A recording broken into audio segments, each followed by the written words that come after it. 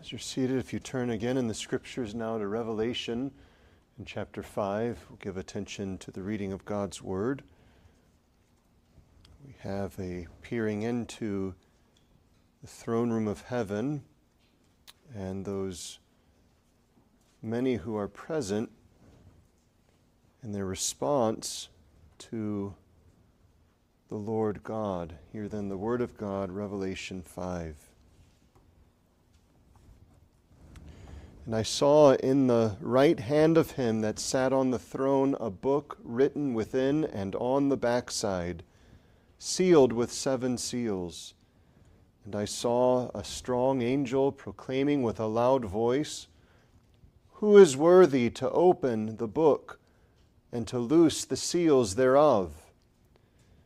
And no man in heaven, nor in earth, neither under the earth, was able to open the book, neither to look thereon. And I wept much, because no man was found worthy to open and to read the book, neither to look thereon. And one of the elders saith unto me, "Weep not. Behold, the Lion of the tribe of Judah, the Root of David, hath prevailed to open the book and to loose the 7 seals thereof."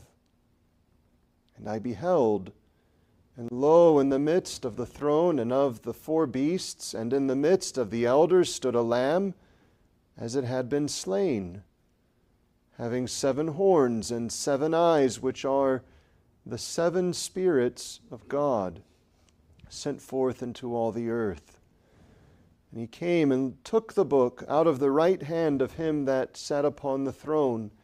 And when he had taken the book, the 4 beasts and 24 elders fell down before the Lamb, having every one of them harps and golden vials full of odors, which are the prayers of saints.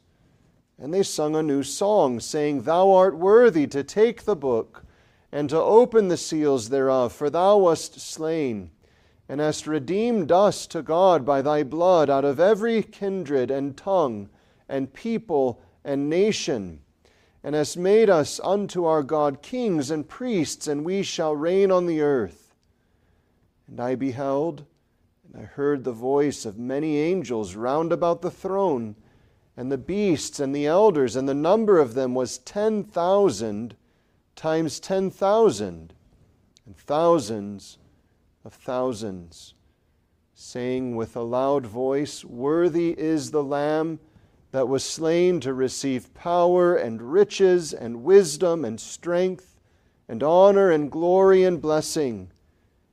And every creature which is in heaven and on the earth and under the sea, or under the earth, and such as are in the sea, and all that are in them, heard I saying, "Blessing and honor and glory and power be unto him that sitteth upon the throne, and unto the Lamb forever and ever." And the 4 beasts said, "Amen." And the 24 elders fell down and worshipped him that liveth forever and ever. As far God's word. Just note in passing that switching of the focus upon the Lamb of God, as it is noted, a lamb as it had been slain, the Lamb, and indeed the one who has redeemed us to God, brings forth such overwhelming praise that is shown with the greatest of reverence. They fall down and worship him that liveth forever and ever. Reverence is not a display of sinful or carnal terror, nor is it contrary to the richest, clearest perception of Christ, grace, love, salvation.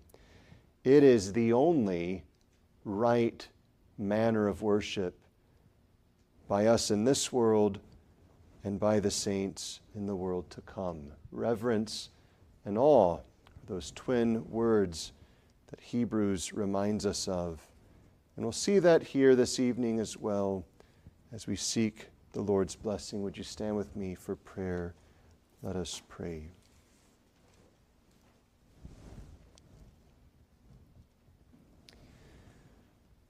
God in heaven, we acknowledge that we're heaven rolled back and we peering into the throne room of which we have just read. There is not one of us who would be unmoved. Each one of us would fall down with the 24 elders to worship Him that lives forever. Father, we acknowledge that in this life we may often have reverent displays with irreverence in our hearts. And we, with confusion, may think of reverence as something that is unfitting, the love, the joy, the gladness that floods the heart of the believer. And so we confess, Lord, that we have need of instruction. We confess, moreover, that we have need of grace, that we would better know You, the true and living God, Father and Son and Spirit, that we would better know Your goodness displayed throughout creation, and particularly that saving goodness which is manifested in the gospel of our Savior Jesus Christ. And that by Your grace, applying these rich and saving truths to us, that You would fill us with the joy of the Lord, that as we sang earlier, we would count it a joy and rejoice to enter into the presence of God in worship by the mediation of Christ our Savior. And yet that we would do so as is fitting and right, both in earth and in heaven, acknowledging that God, He is God alone. Though we have been given much, indeed immeasurable grace, yet never will this destroy that fact that You are glorious and majestic and worthy of the abasing of ourselves with gladness and the satisfying delight that comes in lowering ourselves, that God alone would have the glory. To that end, bless now Your word to us. May it be that as it is preached, it would go forth faithfully, and, O Lord, in the Spirit's ministry powerfully, to bring forth praise and glory to Your name. So forgive us our sins and bless us now, for we ask it in the name of Him who is worthy, even the Lamb of God, the Lord Jesus Christ. Amen. As you're seated, you turn then to Exodus 34. We come now to verse 8. And having been away just a week, we'll read again the context. Exodus 34 from 5 to 9. The Lord descended in the cloud and stood with him there and proclaimed the name of the Lord.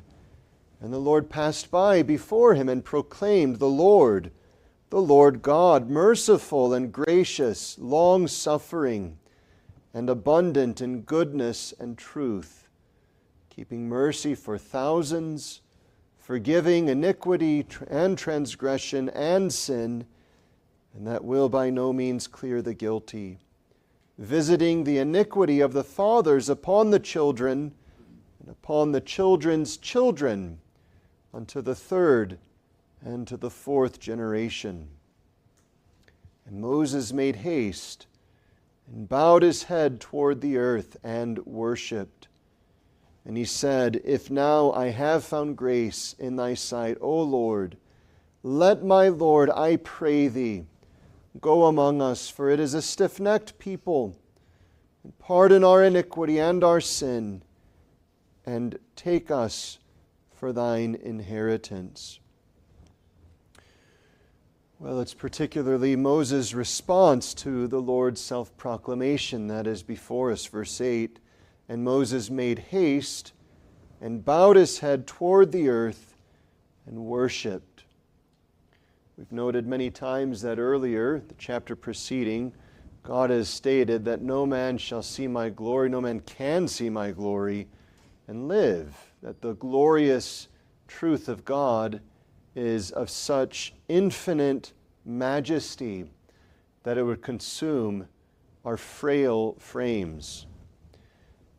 And so God set about to proclaim his goodness, which we've considered over the past number of weeks. He descended, proclaimed his name. The Lord God, merciful and gracious, and so on. And while he did not consume Moses by this proclamation, as would have been done had the Lord given the unmediated display of his glory, yet he did overawe Moses, as we see in our text. Notice, so soon as this rather condensed and simple and yet quite full testimony is given, Moses quickly humbles himself. He falls upon the earth and bows. Notice the language of the text. It says, "And Moses." The idea is that so soon as this happens and God declares, now Moses is finding himself down on the ground. He's bowing himself. With this revelation of God's goodness, Moses, notice, made haste to do so. He didn't stay back and say, well, what's the fitting response here?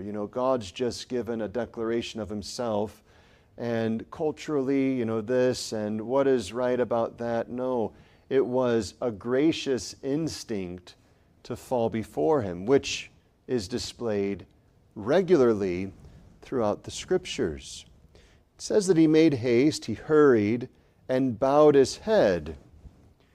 The head, of course, is that most noble part of man's body.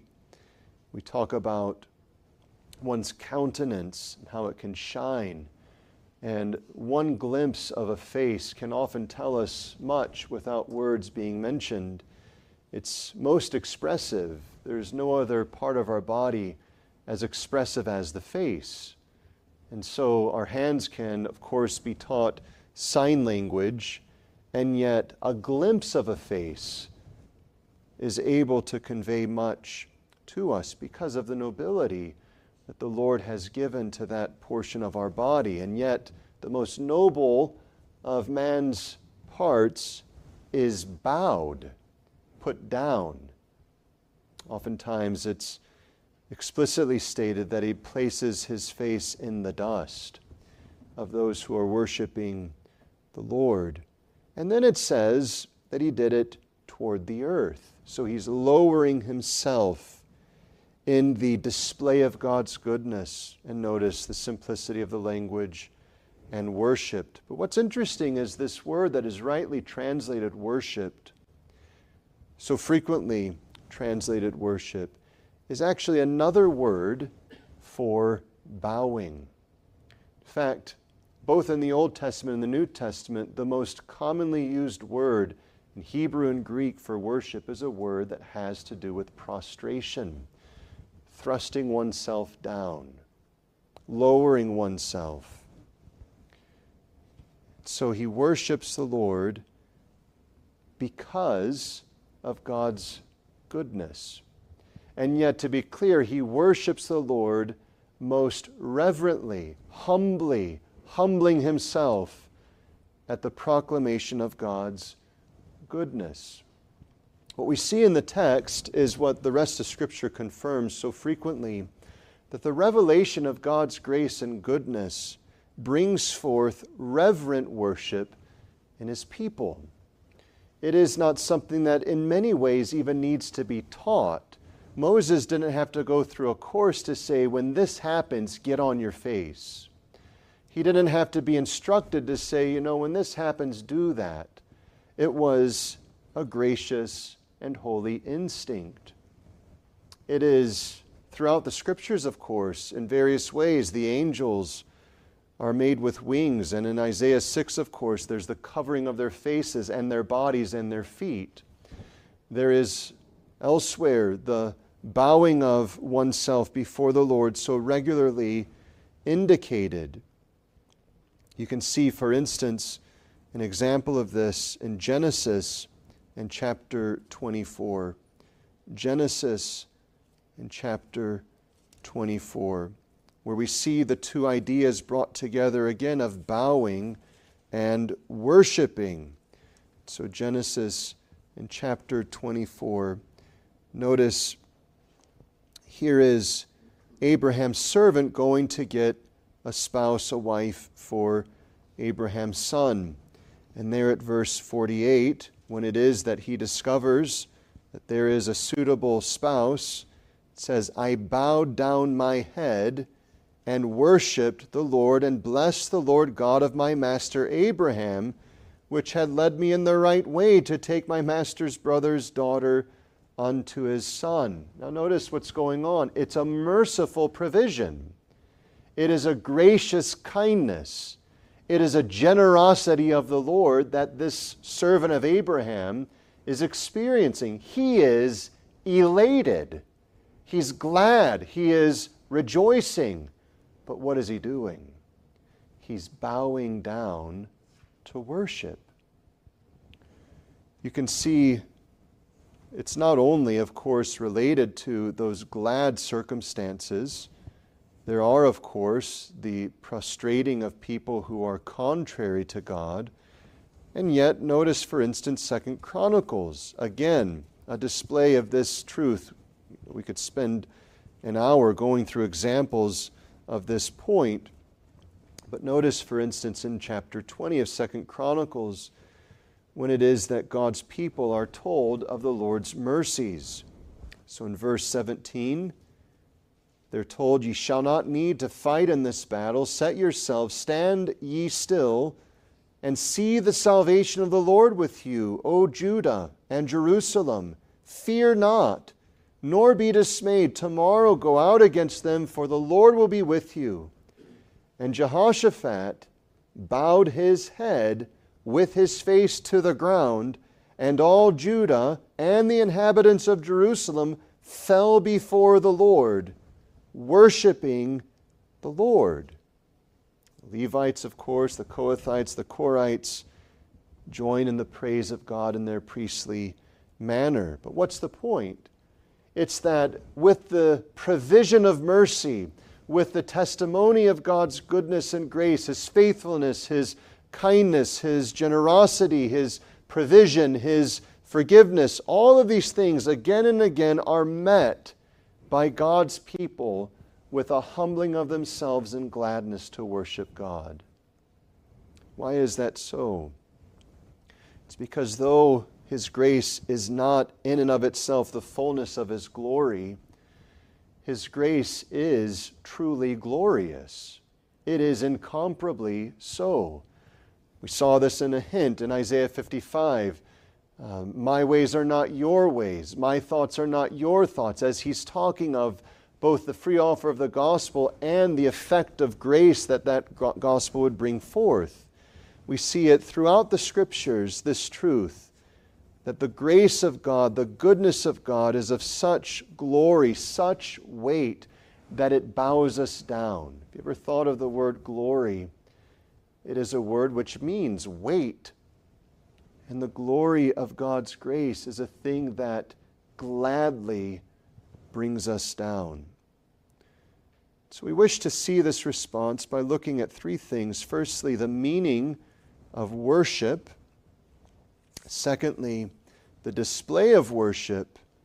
And thirdly, the cause of worship, not as the only cause, but particularly as it is in this text. The meaning, the display, and the cause. Well, what is the meaning of worship? It would be impossible for us to give an exhaustive treatment in one point of a sermon, but we can see it displayed here, of course, and we can search elsewhere. Fundamentally, worship is to acknowledge the honor and glory that belongs to God alone. And so it's sometimes shocking to us. We see in Old English the term worship used among men, not in a religious sense, but rather it is using the word in its customary way of acknowledging the honor of one superior to them. And so you would speak of a king as your worship. And it's not speaking of it in a religious sense, but of his worthiness is the notion. And these two words are quite closely related in our English, worship and worth or worthiness. And so when we talk of worship, we're talking of that offering up of the acknowledgement that belongs unto one truly glorious. And in religious worship, there is, of course, only one who is worthy of such worship. It is God, who is himself most glorious. This is the response that is appropriate to the transcendent majesty of the true and living God. We've mentioned already Isaiah 6. It's so familiar to us, we hardly need to turn there. But you can see, Isaiah sees the Lord high and lifted up. Think of that. He's exalted. And the angels that are near unto him are covering themselves and yet flying about, and they never cease crying out, Holy, holy, holy. They are ascribing and acknowledging, and resoundingly so, the glorious holiness of God. We'll sing later in the Lord's mercies from Psalm 95, and you can turn there and you'll see this notion again, that worship is the ascribing, the acknowledging of that glory unto God. Psalm 95 at verse 1, the call to worship comes. O come, let us sing unto the Lord. Let us make a joyful noise unto the rock of our salvation. Let us come before his presence with thanksgiving and make a joyful noise unto him with psalms. As if to answer the question, why should we do that? The next verse tells us, for the Lord is a great God and a great King above all gods. It speaks of his power and so on. Notice verse 6. O come, let us worship and bow down. Let us kneel before the Lord, our Maker, for he is our God, this glorious God who transcends even our imagination of what power, wisdom, and honor is worthy of our worship, and yet he's our God. And we bow down before him. Well, again, we can see this throughout the Scriptures, but it's sufficient, isn't it, to note that worship is that giving to God the glory, as the psalmist says elsewhere, that is due unto his name. This is why, for instance, heaven never ends, because God is worthy of finite creatures giving unceasing praise to his name. And what's most encouraging to the saint is, so will they be renewed, that they will find it no burden, no difficulty, no sacrifice, but their utmost joy to remain and persist and persevere in the non-stop intake of God's display of himself to us through Christ and the giving back of worship unto his name. Such is the privilege of the saints. You can think of the meaning of worship if you look just in the aspect of public worship, the elements of public worship and general prayer and singing of psalms and reading of God's word, preaching of God's word, giving of the benediction, and then of course the sacraments. These primary elements are all taken up with a focus upon God. Not one of them is focused upon man. Not one. Prayer, we lift up our desires as an explicit testimony we can't bring forth what we desire. And so we lift them up to God. And we lift them up according to God's Word. Not our own inventions, not our own imaginations. So we're gathering God's Word and we're taking it to God, who alone is able to hallow his name, who alone is able to bring forth his kingdom, cause his will to be done. Give us this day our daily bread and forgive us our sins and so on. We take them to God because there's no one here in this world who is able to give us these things which we so desperately need. Prayer is essentially God-focused and oriented because he alone has the honor and the glory and the power to bring these things to pass. Sung praise. To whom do we sing? We sing, of course, to God. We sing his word to himself. And we do so with a psalter that is filled with the glorious testimony of his goodness, of his power, of his works, of his tenderness, of the effects of that and the conviction of sin and the lowliness of our trials, and yet his faithfulness to uphold, of his judging of the heathen, of all of these things, the Psalter is God-saturated. It's full of God. What do we read? We read God's Word. And so Timothy's told to give attention to reading. And so the reading of God's Word is preeminent in God's worship. Why? Because we're hearing from God. Isn't it striking when people shorten God's reading to a verse or two? What actually is happening is there is the attempted silencing of God. God's Word is big and full in our worship because we're hearing from God. And the same is His preeminent means ordained, the preaching of His Word, because it is the declaration and the heralding of the will of God, the benediction, God's blessing pronounced unto us, the sacraments, His signs and seals which speak to us of Himself and of His goodness and grace. All of worship is all fixed upon, focused upon God. So that when there is true worship, there's actually this great mystery that takes place where we feel simultaneously tremendously small. We feel in one sense insignificant in the presence of so glorious a God. And yet in that same moment, we feel this is what I was made for. This is my joy. This is my delight, to know that God alone is worthy of worship, that He alone is worthy of honor. There's nothing in worship of accolades to this man and praise be to this person and that person. Worship is fixed upon God. And when it is that we're brought low and God is made much of, it's the strange reality that we finally feel, for as it were, a fresh and perhaps a first time, now I know what it is to live. The reason for that, of course, is because you were made for this purpose. You were made to fix all of your affection upon God. You were made to take in the display of God and to give glory back to God.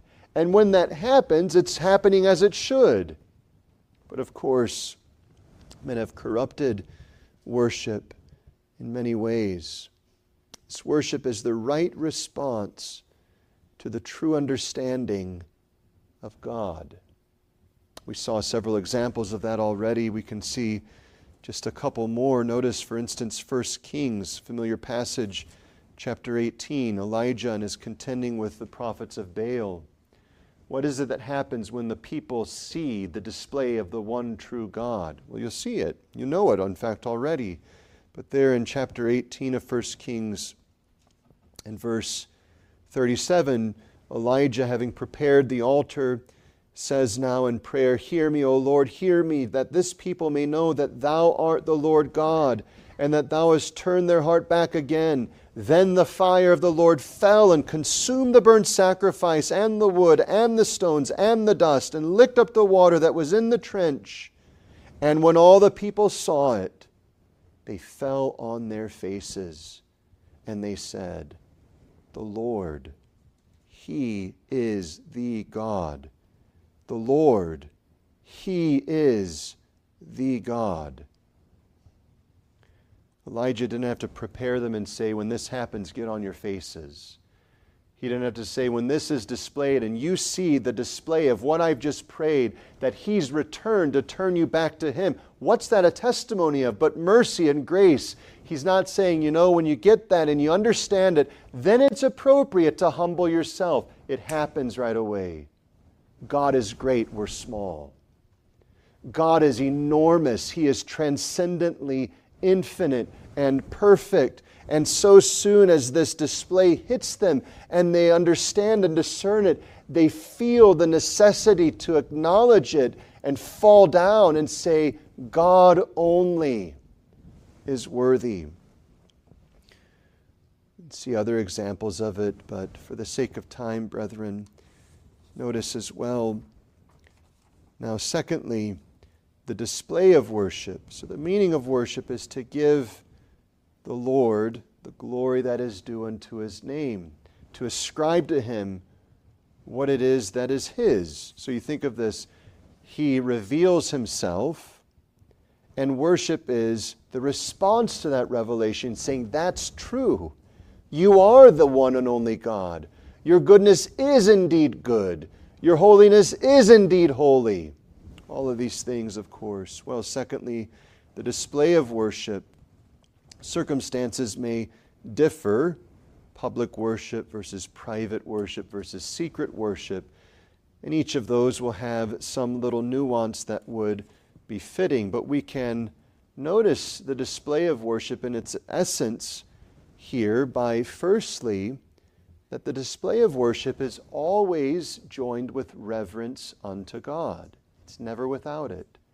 In fact, where there is irreverence, we can say there is a deficiency in worship. And you see that with Moses. He hears the pronouncing of God's name. He hears its proclamation.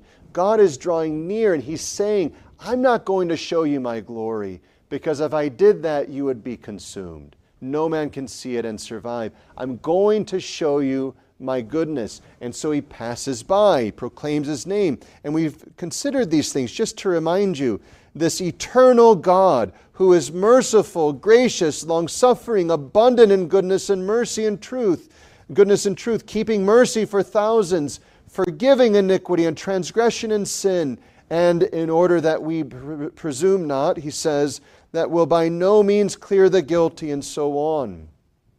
So Moses hears the testimony of God's grace, pardon of sin, his long-suffering.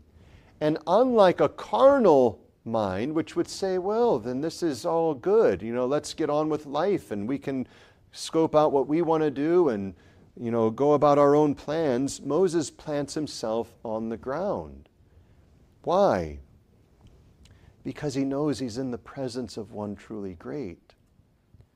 He doesn't lift up his hands with a hooting and hollering that mimics animals in their irrational and exuberant consideration of stimulus, but rather, as one who is made in the image of God, he humbles himself. It's a strange thing that people have equated joy in worship with the scenes of carnality, when the Bible is full of joy in worship with simplicity and reverence. There are shouts, yes, on occasions. There are smiles, yes, but it's always with reverence to God. You see it in Moses. One of the clearest testimonies of God's mercy ever, with simplicity and a condensed form given. This potent package of God's grace is delivered to Moses, and he doesn't start jumping around and making a fool of himself. He places himself before this God and says, I must worship you. We'll see next week or a week after, the Lord willing, how it is that this leads to prayer. For now, simply notice that this worship is characterized by reverence. This is as it always is. It's to God himself and his making note of himself. We talked just briefly about the ordinances of worship, all of which are saturated with God, his revelation, and founded upon his revelation. And so if that's the case, of course, it will lead us to reverence God. But you can see it as well toward his ordinances, the things that he has established for worship itself. So one such ordinance is prayer, which Moses will go on to when he says in verse 9, if now I have found grace in thy sight, O Lord, let my Lord, I pray thee. And you can hear the tones of reverence. If now, I pray thee, I plead with thee. He doesn't come as God's equal, and he doesn't come with the presumption of a spoiled brat. He comes with one who has truly known the true and living God, and he plants himself low. And in this exercise of faith and love, he is humble before the Lord. He's reverent. But this isn't something peculiar to Moses. It characterizes every aspect of the right handling of God's ordinances. Some are reading right now through that plan that will plant them presently in Josiah's Reformation. And so his father dies and Josiah is made king. So you can see this in 2 Kings and chapter 23. And what's striking, of course, is all of us know by the name of Josiah, we know, if we know any good king, we know Josiah. He was a reformer. He was one who was made to walk in the ways of God. And yet what somehow often escapes the attention is that his love and honor to the Lord was shown with a reverent handling of the ordinances of God's worship. So he's not abstractly righteous. He's not abstractly a good king. He is good in fearing and loving the Lord and in rightly executing reformation of God's ordinances. And if ever one wants to know what reformation is, here's a good chapter to see it. So, among other examples, we can look at chapter 23, verses 4 and 5. And you'll notice here the king, speaking of Josiah, commanded Hilkiah the high priest and the priests of the second order and the keepers of the door to bring forth out of the temple of the Lord all the vessels that were made for Baal and for the grove and for all the host of heaven. And he burned them without Jerusalem and in the fields of Kidron, and carried the ashes of them unto Bethel.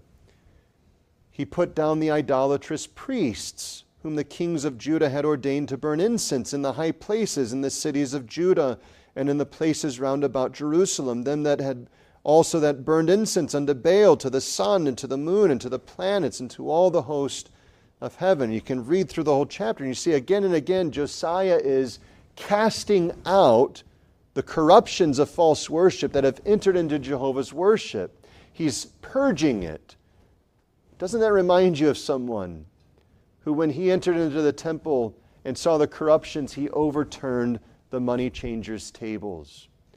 This is characteristic of those who love God. And when Christ was turning over the tables, what did he say? It is written, my house shall be a house of what? Prayer. It's not that there wasn't some propriety in money changers existing, but the problem was they had entered so near into the temple that they had made it merely a way to get rich. It's like the payday loan idea. Of course, there may be need to assist those who are poor, and yet the whole payday loan scheme is just continuing the servitude of those who will never be able to get out of their debt.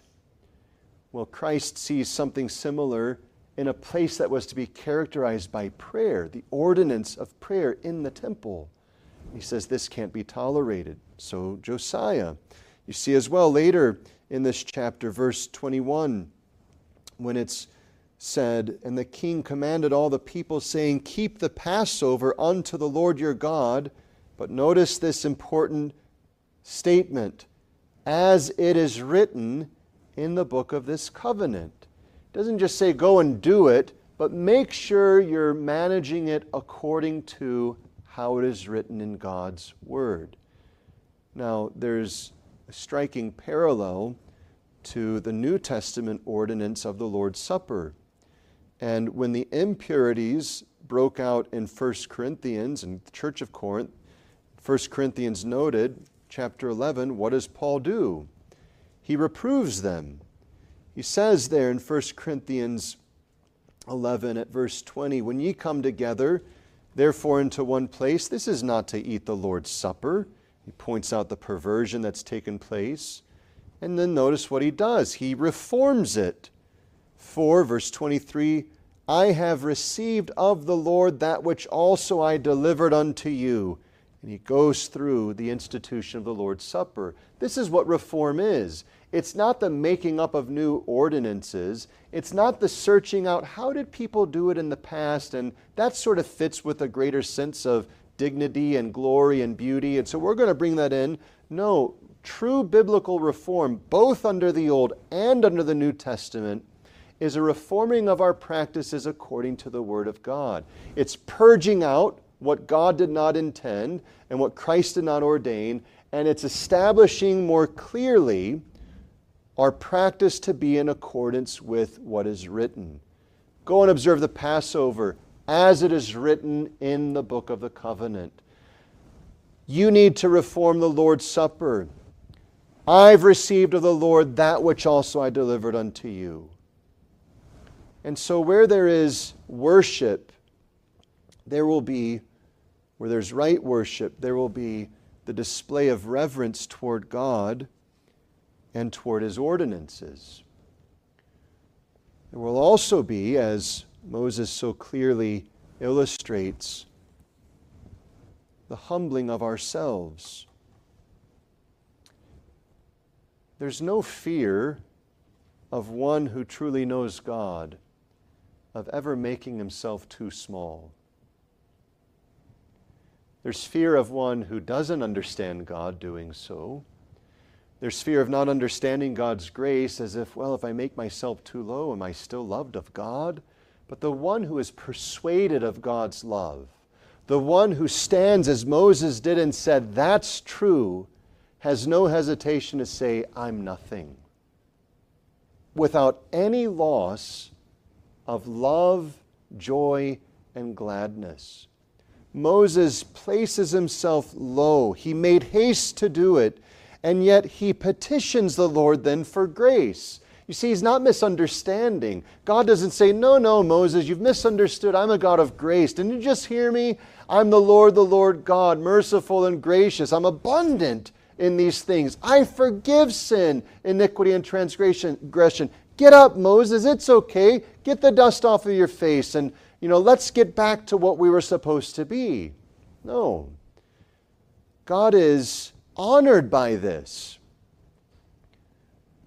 And Moses is rightly humbling himself. There can be, of course, a carnal abasing of ourselves where, like the Roman Catholic monks and priests of old, where they would injure themselves, put on shirts made of hair, and go through tormenting, agonizing difficulties, self-inflicted, and so on. Martin Luther, of course, himself lived it firsthand. But that's not this kind of gracious abasement and humbling of ourselves. The kind that's before us is the soul that is persuaded of the glorious grace of God and the unworthiness of ourselves that then brings itself low in confidence and rests upon these things. And yet notice the resting is, how can we even say it? It's a rest that leads to activity. He humbles himself and with great clarity leans upon the foundation set before him and pleads for the grace that has been promised. And brethren, this of course is displayed again and again throughout the Bible. So you think for a moment, Christ assures us that our Father hears our prayers, and yet then he says, ask, seek, knock. And the Greek is quite instructive. It's ask, and with the sense of keep asking. Don't stop asking. Always be asking. Seek. Don't stop seeking. Keep seeking. Knock. Keep knocking. The psalmist tells us that we look unto the Lord until to us he mercy send. Presumption and casual indifference is not a mark of grace. Casual comfort is not gracious. It's carnal. True grace stirs up the heart such that we fall low before the Lord. We humble ourselves, and not with some strange, sinful, wicked delight and pain, but with the joyous gladness of knowing God is great and we are not, and He's my God. We humble ourselves and cast ourselves upon Him. That's what it means to humble ourselves before the Lord. It's not that we are manufacturing evil thoughts about ourselves. It's that we're both acknowledging our littleness as creatures, which, of course, there's an infinite difference between God and the creature, but also acknowledging that we have sinned against this God who promises goodness to us. Someone might say, well, that's the Old Testament. We'd like to say, since when was the Old Testament irrelevant to the believer? But we can answer the objection by a passage read earlier. If ever there is a time, place of perfect joy, gladness, and delight, it's heaven. There's no carnality in heaven. There's no sinful fear in heaven. There's no, out of alignment or out of proportion affections in heaven.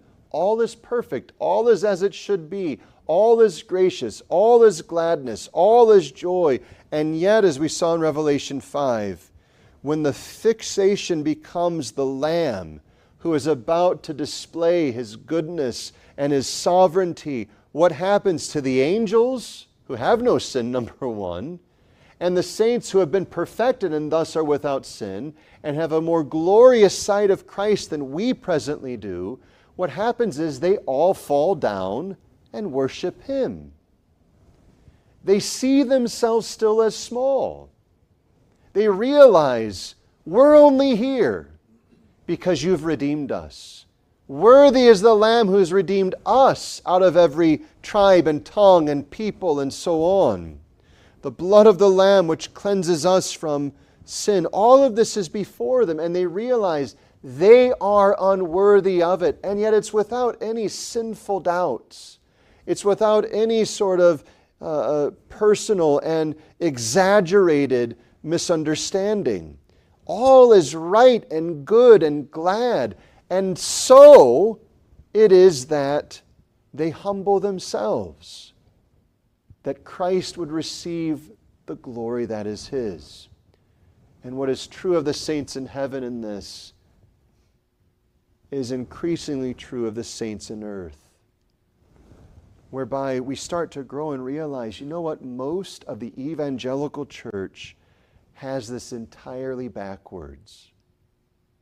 It's not always been that way in the evangelical church. It's not always been that way in the Church of Christ Jesus. But as you look at the past 150 years, there's been a massive change in the display of worship. And what becomes prominent in most displays of worship of broad evangelicalism today is personality and charismatic gifts of personality. And so light shows, fixation upon men and women doing their skillful things, and all of the coordinated efforts to move men and so on, to the elation of shouting and hand clapping and all of these things. Brethren, if you search the Scriptures,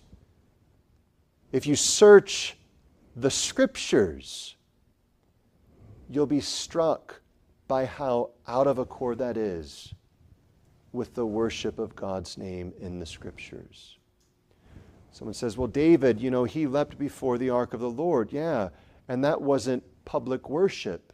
That was a celebration of a civil deliverance. Yes, giving thanks to God, but what do you see David doing in public worship? You see him humbling himself. What's the point? The church has not read the Bible well. There's nothing out of accord with joy and reverence. There's nothing out of accord with joy and humility.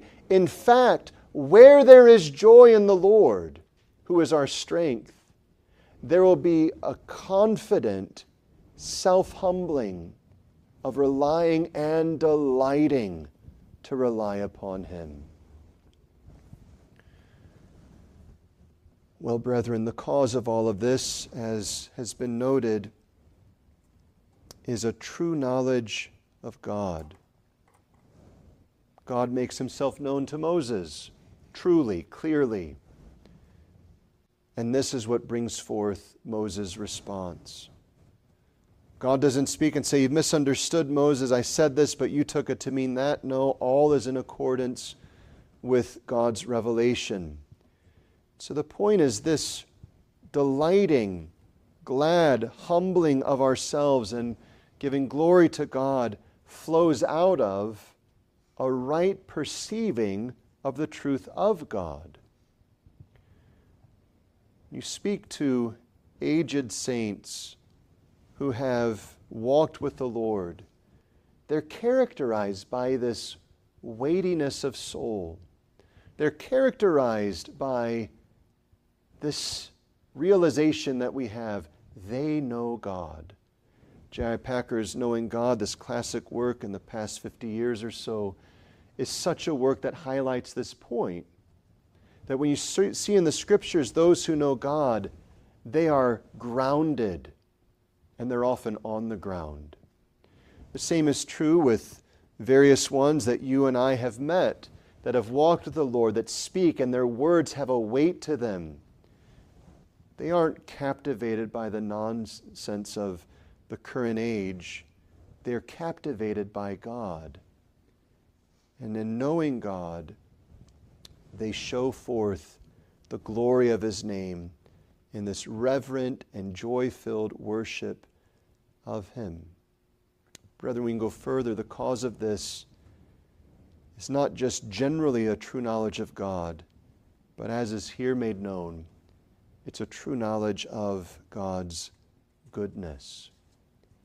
That where God's goodness is known, this worship will follow. We can say it the other way, can't we? Where this worship is not followed, God's goodness is not truly known. Where God makes known himself with power, when God makes known his grace with power, it brings forth this sense that then issues forth in a humble, adoring, and giving of honor to this God. The world would hear all that's been said and say, well, that's not joy. You would say, well, it's not carnal joy, you're right. It's not filled with loudspeakers. It's not filled with light shows, and smoke, and so on. But there is a volume that they don't hear. And it's the volume of the deafening glory of God's grace. When something's loud, it actually has a physical impact. Of course, there are sound waves that are hitting us. But when there's a massive blast, it makes us go low. And so it is with the revelation of God's grace and goodness. When it's loud, when it's turned up, it makes us go low, not out of fear, but out of the overwhelming sense that is great, and we don't compare to it. We are, as it were, displaying the goodness of God in lowering ourselves and saying, all is his, all is his. Jehovah, he is the God. Well, brethren, if we would worship God more sincerely, we must better know him. We must, by his grace, draw near to him and always emphasize by his grace, as Moses did. How is it that we'll come to know him? Well, it's by his self-proclamation. This is a particular aspect of that, but we have the whole of his proclamation in his word. From Genesis to Revelation is the proclamation of himself, his nature, his works, his purpose, his promises, his salvation, his commandments. All is the revelation of himself. And the more we become familiar with the Bible, and we studiously give ourselves to it in prayer, drawing near through Christ to know it, the more that this will be realized in us, the more we'll be satisfied, as Spurgeon spoke of simply being in the presence of Christ silently on our own. this world of incessant gadgets that are ever telling us of this notification and that notification. Our watches buzz, our pockets buzz, the thing bings, and all of these things are going on. There's a need and a delight for the Christian to say, I'm done with it. I'm setting it aside for this season to have Christ before me and to make myself small as He makes Himself big. I delight to be in the presence of Christ. All of this other stuff is a distraction, and I long to be in His presence. How much more in public worship? The reading of God's Word comes, and someone says, well, that's a long chapter. And yet the believer by grace is maturing to say, praise God that we get to hear more of His Word. Family worship starts little, and yet it matures over time. A verse was read for the first few weeks or months, and now a larger passage, and then a chapter's read, and perhaps it was only in the morning, now it's morning and evening. Perhaps as we grow and we retire, we have multiple sessions throughout the day of worship in our home, because this is what we were made for, to worship God. It's not a distraction to us. It's not a something that we fit in the calendar. It's what we form our calendar around. The worship of God, public worship, family worship, secret worship. We love to be small in the presence of this great and gracious God. His written word conveys this knowledge. His incarnate word, which is made known to us in the written word, is of course the revelation of the Father. And so we love all of God's Word, and we love how all of His Word makes known to us Jesus Christ. As a minister in the Free Church, died in the early 1900s, if I'm not mistaken, and he mentioned how he, in his early ministry, sought to preach primarily from the epistles of Paul, which he didn't regret. But he noted in his later years that he was finding it a mistake, an imbalance, that he neglected to preach more directly of the person and work of Christ from the Gospels. He balanced that by saying it's not that we should only be in the Gospels, but we ought to be much in the Gospels, because it brings together so many threads of the Old and Testament into the person and ministry of Christ, and it presents to us Him most directly. Surely we in our private readings have the same sense. Well, here is a rebuke as well to all irreverent worship, the flippant, the casual, the cool, all of this man-centered, unwarranted, sinful offering of our day. How can that be if God hasn't changed? God hasn't changed. He hasn't become good having been cruel. He hasn't become good having been just. He hasn't become good having been something other than that. We see it here. And for some reason, the enemy of much evangelicalism today, the Old Testament.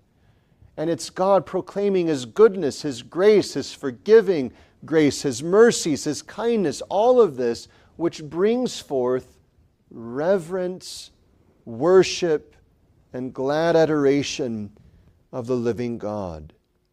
The magnifying of His grace. We may come boldly. In fact, we should say we must come boldly. Christ has commanded it in His Word. We should come gladly and joyfully, even as we sang in Psalm 100. But all of this in no way displaces reverence. Gladness and reverence are twins. Joy and reverence are bound together. And they always have been, and they always shall be for all eternity. This is your great calling to which you have been called, to show forth the praises of Him who hath called you by His grace. Paul speaks of the glory of His grace in Ephesians 1, and that's what Moses is faced with here. I am but dust, My face perhaps is faced toward the dust because that's what I am. That's what I've been made from. That's what my body will return to. And when Christ comes, that's what my body will be restored from and resurrected from. I am not worthy of this, and yet I worship the one who makes this known. Brethren,